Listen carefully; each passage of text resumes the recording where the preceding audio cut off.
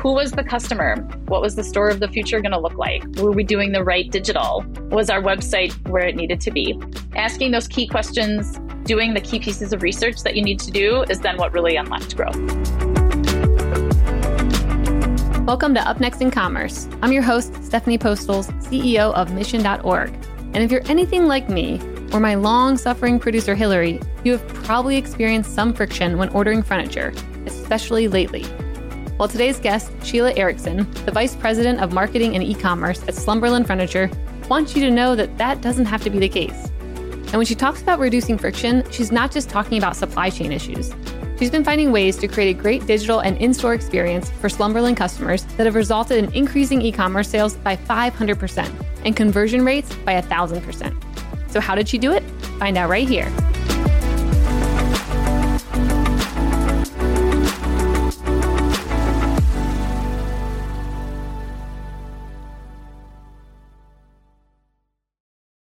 What are business leaders thinking about when they aren't winning at business? Family, travel, the latest TV show? Yes, and maybe. But how about quirky business opportunities?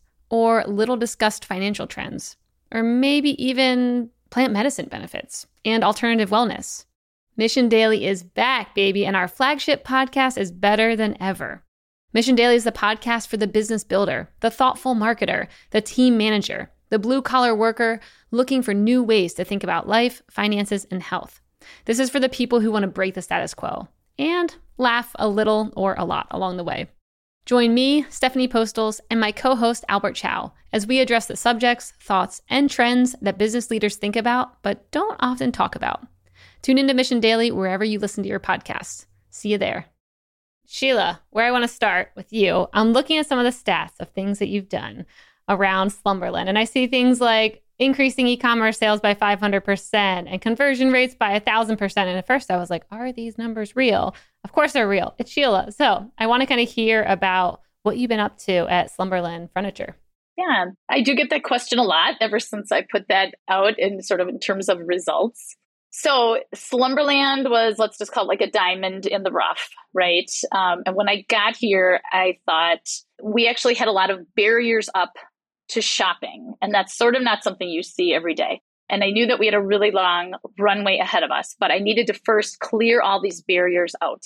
I like to focus on when you want to get something going, there's always like a short term and a long term. So short term, I was looking for a bunch of quick wins to generate some growth while we developed our bigger, longer roadmap. But back to kind of like, how did we grow things so much? There were these barriers in place. They were things like, you had to have an email address to add something to the cart. We didn't have free shipping. We weren't doing enough smart retargeting. We weren't incentivizing people to join our e-club, et cetera, et cetera. Just a lot of really basic barriers. And the amazing thing is when you clean those up, you will really just enable and unlock growth.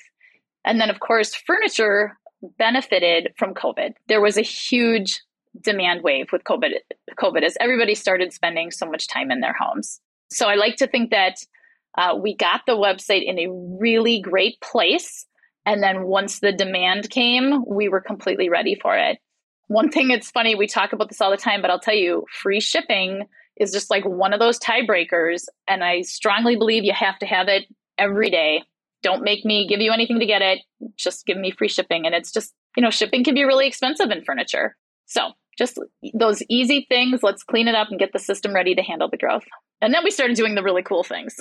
Yeah. Okay. So to talk about the more foundational things, was there any pushback around? To me, those things sound like, oh yeah, obviously take away the friction of the purchase. Mm-hmm. But I'm sure there are probably a lot of strong viewpoints. Coming into a company that was, created, I think in the 60s, and there's probably people there who are like, no, shipping has to be paid for. No, we need an email address. Tell me how you went about, kind of leading the charge on changing things that to you maybe were obvious, but to others were like, there's a reason we have this. Right. And that's a really great question. And when I came here, I said we will have a test and learn mentality. And so anything we do, of course, we just make sure that we can undo it if we need to, but it's test and learn. And that's how we do everything here. And so that helps give people a lot of comfort in that anything that you try isn't going to be permanent. And if it's, hurting the company, you can undo it. I did have a CEO who was very interested in us paying a lot of attention to e-commerce and really making it our flagship store. So he was super supportive of growth, of changing out partners, of doing all of these things. He's very pro-testing, as in pro-testing, test and learn. So that helped a great deal. Got it. It was also interesting. I saw that I think you guys grew the in-store traffic as well when all other in-store traffic was down. And you can correct me if I'm wrong on that piece. But if that was the case, how did you go about increasing traffic in all the areas? Yeah, so I lead both marketing and e-com here. And so I'm really proud of the work that we've been doing to revitalize Slumberland. So I've been here not quite 3 years. And when I got here, there was a lot of things that were in need of modernization. So the marketing events, and I lead all marketing and sales events, and they were all kind of old and outdated. The advertising and our look and feel was old and outdated. The e-commerce site had the barriers up. There was a number of things that, again, may sound kind of basic, but go really, really far when you are trying to clear your path to growth. Consistency of advertising, consistency of your look and feel that you put out in the market, making sure that all of the marketing basics were in place.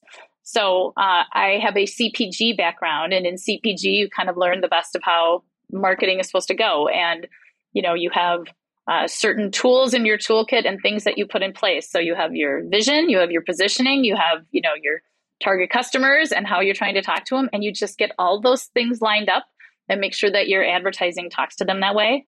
And I feel like our market was sort of hungry almost for us to do better, because consumers responded really well when we modernized our advertising, started advertising more towards younger people, and just doing much, much stronger digital than we had been before.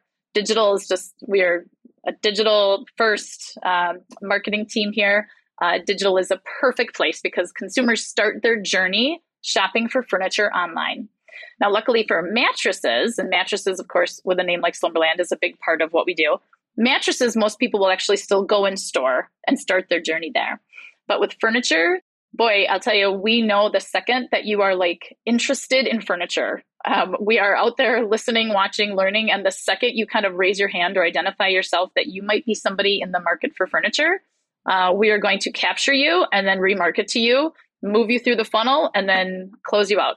Mm-hmm. Okay. So when you were bringing these new initiatives to the company, were you taking it from past experiences, or were you going and kind of auditing the market and seeing maybe what these new D2C furniture companies were doing? How did you go about deciding what was best for Slumberland and was, up to date with what people were connecting with?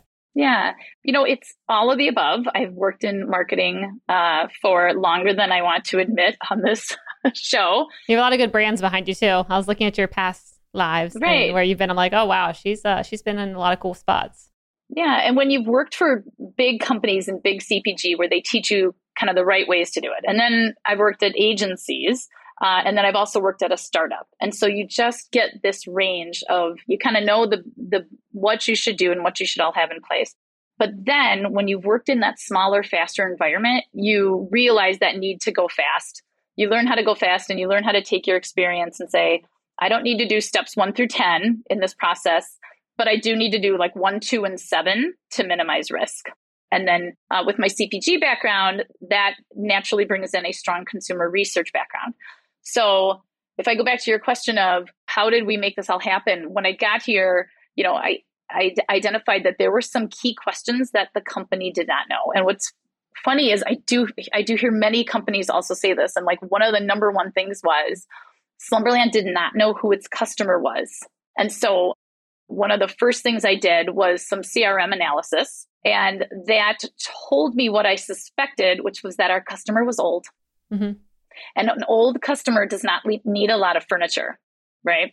You need to be aligned with younger people. And so we actually turned that around and did that remarkably fast. And again, I think, the young people had a good impression of us. And of course, we did all that through equity studies and things like that. But we just weren't talking to them.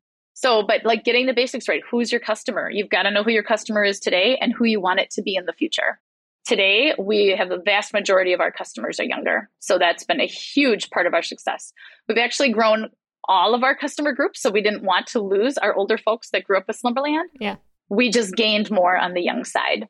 So who was the customer? What was the store of the future going to look like? Were we doing the right digital? Was our website where it needed to be? So really asking those key questions, doing the key pieces of research that you need to do is then what really unlocked growth.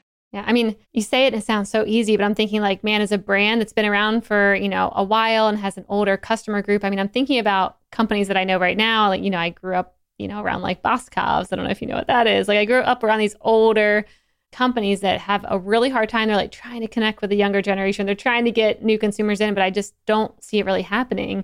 So I'm how did you guys go about being we're now going to go after a whole new demographic, and it actually worked? What were some of the ways that you went about that to kind of transform the company so quickly? Sure.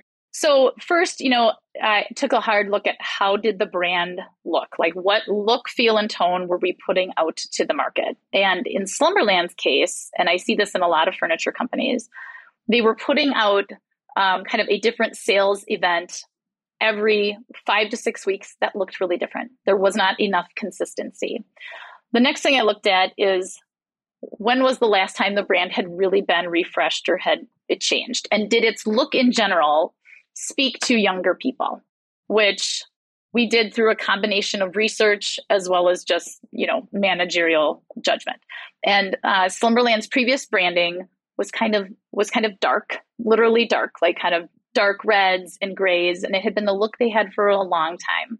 Working with experts that know what colors young people are attracted to and things. That is just not something that young people are attracted to. Mm-hmm. They're attracted to bright, light, happy. Look, right behind us, bright, light, happy. Bright, light, happy. So the marketing and advertising look, tone, and feel was not aligned with younger consumers. I would say the sales events were not aligned with younger consumers.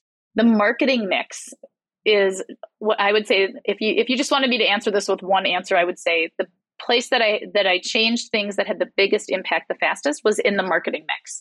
So when your marketing mix is basically just what you're spending against all of your marketing elements, right? And so when I got here, X amount of the spend was going against things that primarily reached older people. Mm-hmm. So these mean things like preprint insertions in your newspapers, and direct mail. And of course, we did a lot of TV, and everybody does a lot of TV, and that still works really well in furniture. Mm-hmm. But all of those things, and where we needed to be doing a lot more of, was email marketing, text marketing, connected TV, not just broadcast and cable. So just every part of the marketing mix changed. All of the older elements, we retained a portion of them because they're still important to some channels, but we just dialed them down a great deal. So direct mail and preprints dialed way down, and we spent more time on what our digital ad was. And how that looked online, because people come onto our website and they click on that weekly ad. Mm-hmm. They want to, people just want to see what's on sale. Give me what's the easy shopping.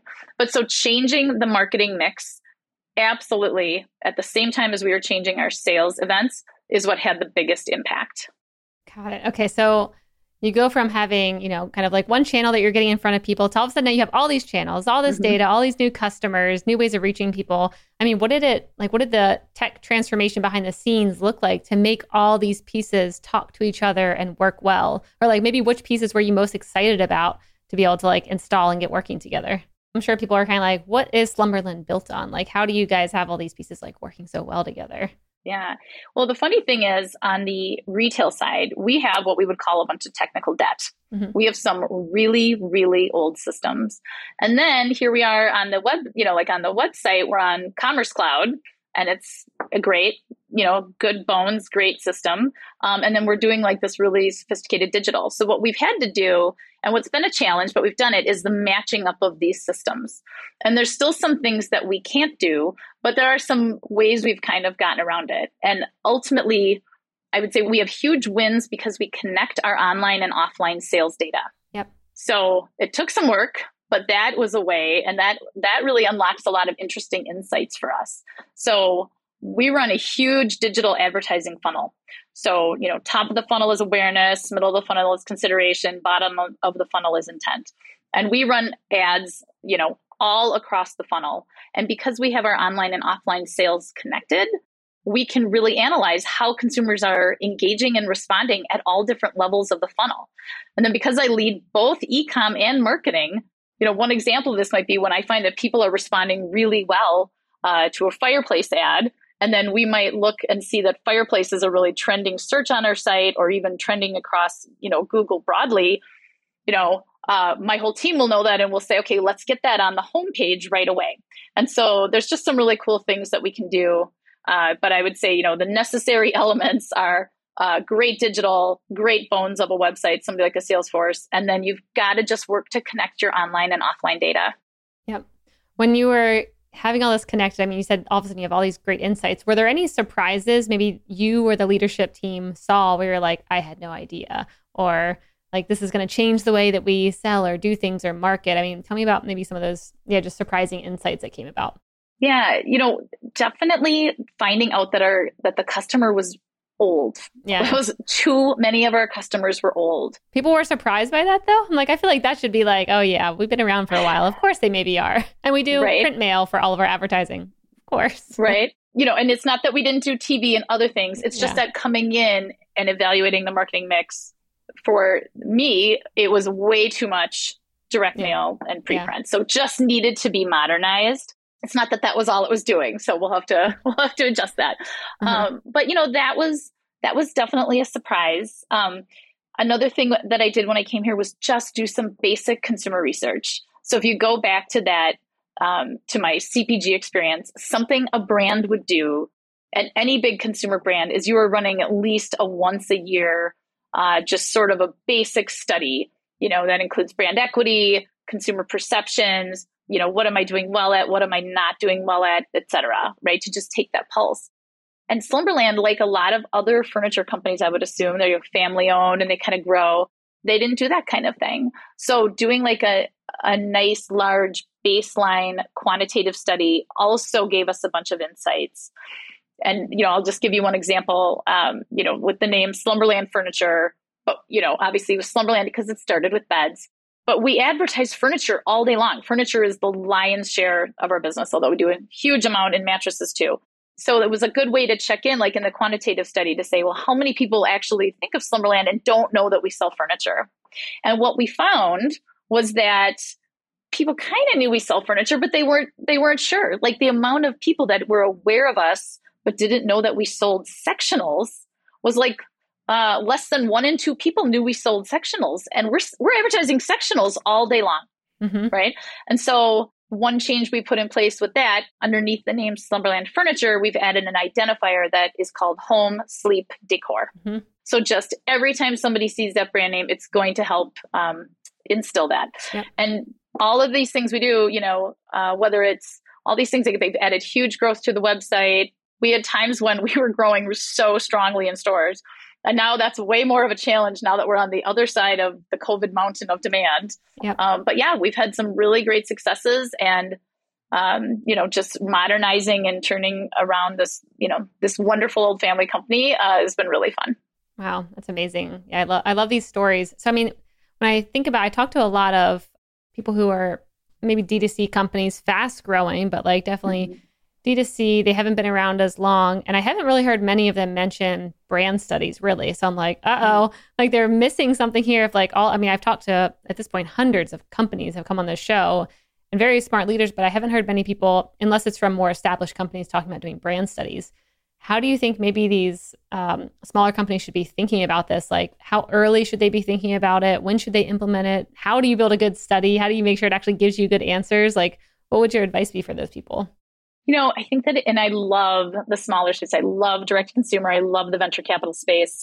So I'm going to say this is one of those, there's a lot of things that the bigger old established companies do that you don't need to do, right? I'm going to say you'll kind of know when the time is right. If you're really growing and you have some key questions, then maybe that's the time you pull something in. But like so many direct to consumer companies, they start out and they're doing things just faster, cleaner, better, more efficient. That's why I like to keep an eye on what they're doing, right? Like when you're starting with a blank slate, it's really easy and clean to do things. But Slumberland will turn 55 this year. And so this was a good time, and maybe it would have even been better if it would have been 10 years ago, like, after a period where they had added a lot of stores. Like it's kind of like, I'd say after periods of intense growth, that's probably the time that, all right, let's do some sort of benchmark study here. And there's just tons of great, basic consumer research firms out there that would, just any search on LinkedIn that would want to work with any small company. And usually they want to get in with the smaller companies so that they have them as a customer for life. But a basic brand benchmarking study, like, tell me, what are my competitive advantages versus my consumers? And if you find you don't have any, then you're in trouble. There's a stereotype of the average American worker whose life goes something like this. Go to work, come home, consume some kind of entertainment, go to sleep, lather, rinse, repeat. If you're listening to this ad, then I know that life does not resonate with you. For the truly disruptive business leader, work doesn't stay at the office, and unwinding doesn't mean watching TV at night every single night. This is why we've created Mission Daily, a podcast that discusses the trends, habits, and ideas that thoughtful business people are contemplating every day. From quirky business opportunities to interesting investment ideas to the latest research in health and exercise and alternative medicine, and maybe even plant medicine. Who knows where we're going to go, but Mission Daily covers it all. We're releasing new episodes every weekday. So join me, Stephanie Postles, and my co-host Albert Chow as we discuss the subjects, thoughts, and trends that business leaders think about but don't talk about publicly, that is. Break the status quo. Tune into Mission Daily wherever you listen to your podcasts. See you there. When you're talking to your customers and, learning more about how they perceive you guys, were there any maybe new expectations that you haven't really been expecting, especially in the past maybe like 6 months when things have been changing again, of course, like very quickly? Has anything new popped up where you're like, all of a sudden our customers want this, or they want to be able to buy from here or do this, where you're trying to like meet them quickly where they are? Definitely. And one thing that is fun about having the consumer research background, but leading e-com, is that I don't know if this is unique. I like to think it's slightly unique, but recently I did a survey where I looked at people that have been on our website and gave us their email, right? So these are people that are going, hey, I am signaling I am in the market to buy from you, and they get an incentive for doing that. But then they didn't purchase either online or in store. And then I surveyed them and I said, what can we do to like serve you better? And that really showed me what I suspected, but is the big area of friction right now. It is all about what is in stock. Mm-hmm. In stock merchandise and furniture, because of the supply chain crisis and prices, it's just really hard. And there's just not one set meaning either for what in stock means across our industry. Mm-hmm. For some of my competitors, it's kind of hard to find their in stock items. For Slumberland, it's a nice, filter on the side of the, running down the left side of the screen. And at Slumberland, an in stock means you can get it in 2 to 3 days. It's incredibly fast. Oh, wow. That's insane compared to when I just bought my couch and it took like a long time, 3 months right. or more. That is the number one place. And that's a newer problem. It's like, mm-hmm. It was a problem for the last few years, but now everyone knows about it, right? Yeah. Like the secret is out. It's like a year ago you were hearing, but now everyone has their story. And some of my competitors, what their in stock means is, likely to ship in 3 to 4 weeks. Well, that's not really in stock. And it's really hard to plan on and predict what's going to be in stock and then advertise against that in some of the longer lead advertisements. But that is definitely an area that consumers are having a lot of pain. Yeah. I mean, are you taking that knowledge and kind of applying it to your marketing? Like, you can get this couch in 2 days, or like even on the product page being like available tomorrow or whatever it might be. Like, are you using that to your advantage? Because I do feel like you have a big advantage compared to, I was shopping for couches at big brands like the Pottery Barns to smaller brands like I think Lovebird or whoever I ended up buying from. And they were all, they did not tell me. No one told me until it was like the checkout page, and then it ended up being delayed anyways. But like, how are you using that advantage, in a way that actually like helps show people quickly that they can get something, even if they don't expect that? Right. Recently, just between December and January, I did a sales event that was all about what is in stock. Mm-hmm. And I brought it to life both in store and online as much as I could. So in store, you would walk in and there were big tags, and there still are, on what is in stock. And then what does that mean? Online, our ads would put people onto pages that were pre-populated with what was in stock. So if you clicked on an ad, Stephanie, that said, couches in stock, over 20 couches in stock right now, which would explain, and can be in your home within a week. And then you'd click on that ad. It wouldn't just take you to our full couches page. It would take you to a page pre-populated with which couches were in stock. But also things like on the website, across the top, we have a space for some banners. We would highlight with, we'd actually highlight like with arrows, like you can filter buy in stock. And we moved the in stock filter up much higher so that people would see it. So important. I mean, it's like the little things like this, especially for this industry, that I feel like are the game changers, that you actually have to like listen, like you said, to the customers and understand what are the pains, what are we feeling. And yeah, I haven't seen anyone else really doing that yet. So kudos to you all for spotting that trend and jumping on it. Well, thank you. It is a huge deal in furniture. And so I think we're doing as best as we can with it. And I still wish it was better. Yeah. So what are you all, like, what are you experimenting with right now? Are there any projects that you're kind of like playing with that maybe half your team is like, Sheila, that's not going to work out. And you're like, I'm trying it anyways. Like, tell me about the riskier things or more exciting things. Ooh, that's a great question. We have, I don't know that it's risky, but something that we're playing with is we have a virtual designer tool on our website. So it's an artificial intelligence tool that was totally developed by designers. And so if you put your couch in your cart, Stephanie, and you engage with this tool, it pops up in a few different ways. So we're trying it in multiple places throughout the site, which again, doesn't sound that risky. But it's a really cool tool. And when people engage with it, we have really phenomenal results. And it'll show you what, rug and chair and things go along with it. And it's not just like based on color. It was developed with how a designer sees things, not styles, arm cuts, legs, and just, all sorts of things. So that's really interesting. Mm-hmm. It's an AI tool that basically, once you put a product in your cart, it's kind of matching things based on a designer's perspective of like, these things go well together, and then showing the concept of like that room or those things together. Is that how to kind of think about it? Yeah. On the screen, you'll see multiple categories and you can scroll through different items within each category. So whether it's a rug or a chair, the way they work together, it's not even necessarily coordinate, is what's really cool when it comes to life. Got it. That's cool. So that's a fun thing. Another thing we've had great success with is the way that we identify, track, and retarget the anonymous users that come to our website. Mm-hmm. So that's been working out really well. We just keep going with kind of a test and learn mentality where it's so funny, but a great email system is so important. And then now that we worked hard to connect that on and offline data, we can go into our email system and go, okay, I want to talk to people that bought a mattress, let's say 6 to 8 years ago, because a lot of people keep their mattresses for longer than that, but really 6 to 8 years would be a great time to replace it. And, and to be able to send them an email with a special offer and maybe even a free pillow giveaway, if you just come in and try out some, and make it really worthwhile for people. So just a great email system. It's funny how much growth that can unlock. Yeah, agree.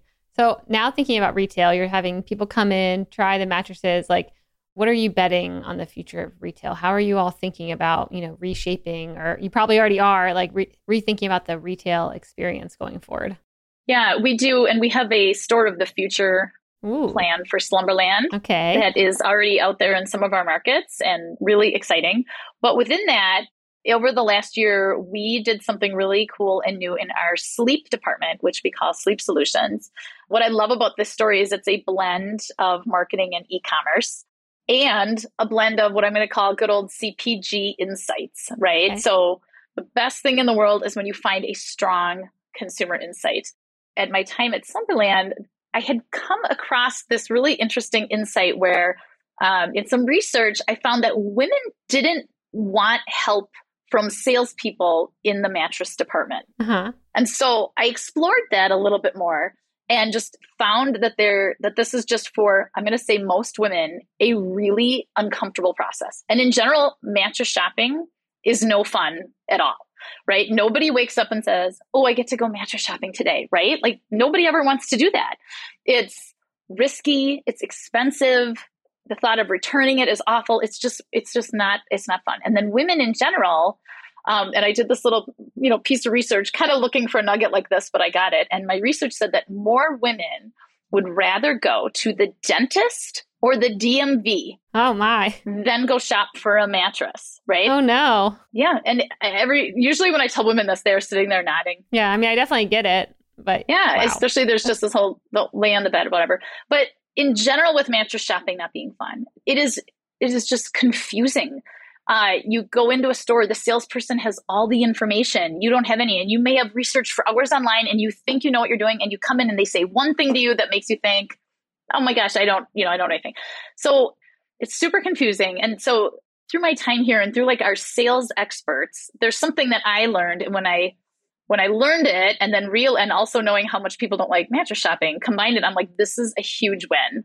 The thing to learn about mattress shopping is this: the support of a mattress is completely different than the feel. And so the best way to describe this is an example. Like, Stephanie, you might come in mattress shopping and you're going to walk up to a salesperson and say, I need a firm mattress. And what you are really saying is you need a mattress with great back support, right? Yep. But the support, which we call back support, and the feel of a mattress, which is like the softness, they are totally different things.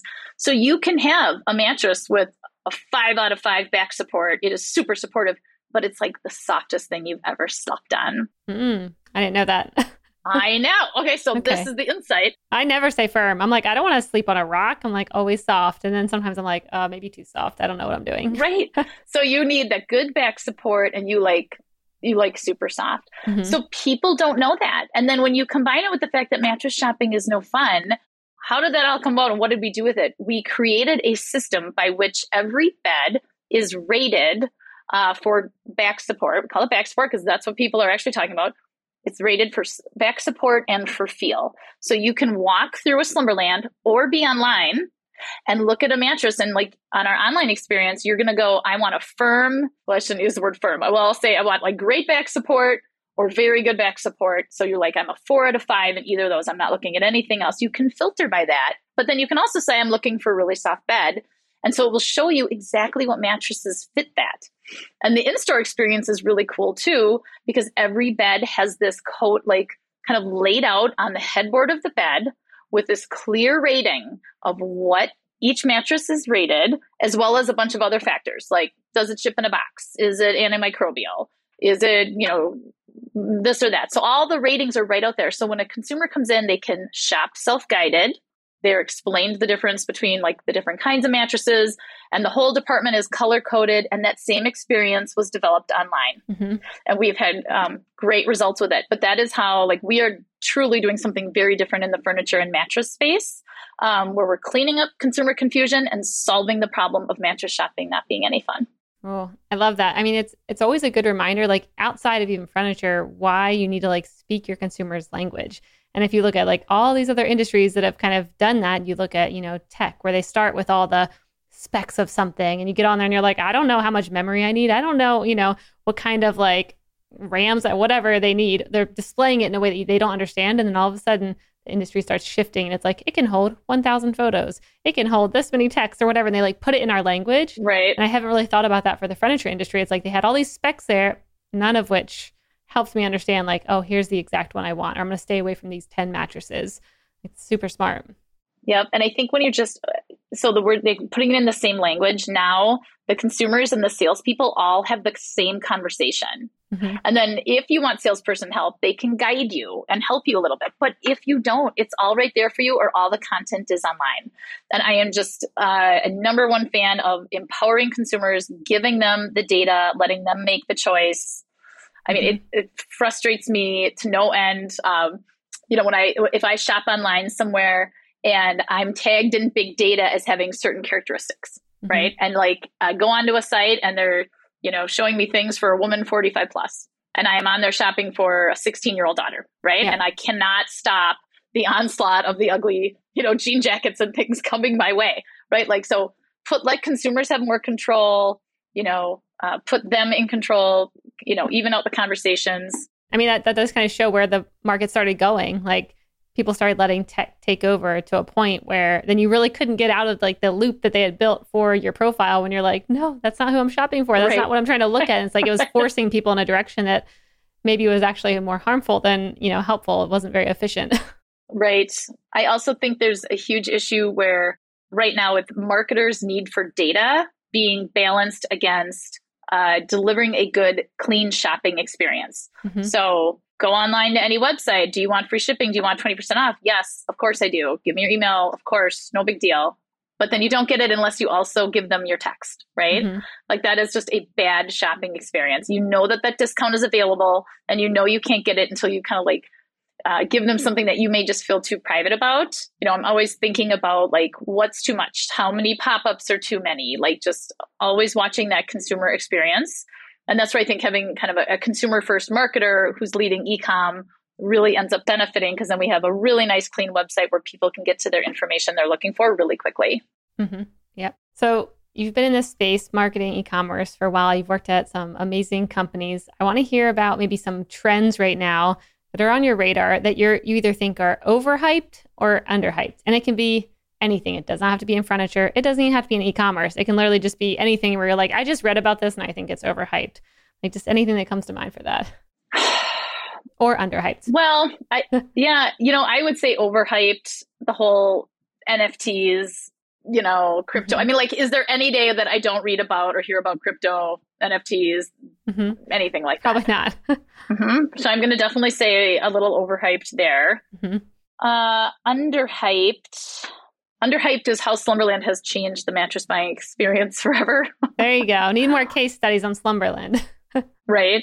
All right, the last question I have for you is just, what are you most personally excited about over the next couple years? Like, what are you most looking forward to? What are you excited to try?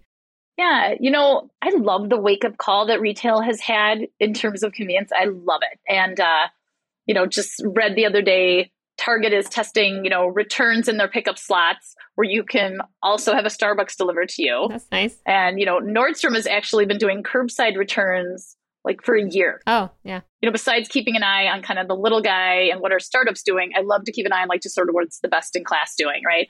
But in general with retail, like my whole industry, it's been a wake up call for our whole industry. I think it's just been a wake up call for retail in general. And so I personally benefit from those conveniences, and I am super excited to see what other conveniences come out of this. Make my life easier. Oh my God, just right in every way, shape, or form, all the things, grocery pickup, this and that. And I feel like we're just at the beginning of that. Yep.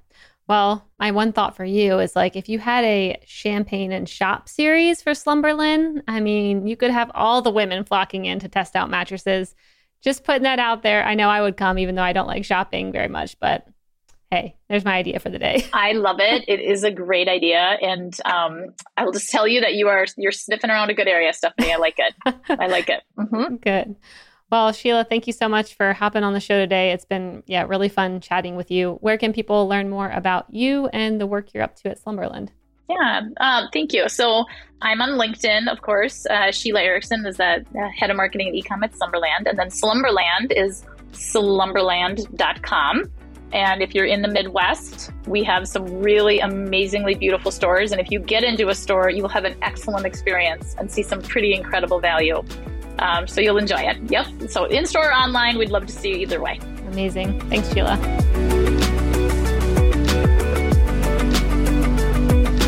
Hey listeners, thanks for tuning into this episode. I hope you enjoyed it as much as I did. If you haven't already, please subscribe, rate, and review this podcast.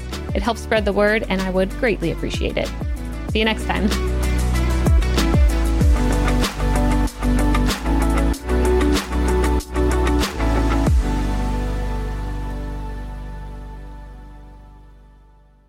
Thank you for checking out another epic hour of business insights and inspiration on the Up Next in Commerce podcast.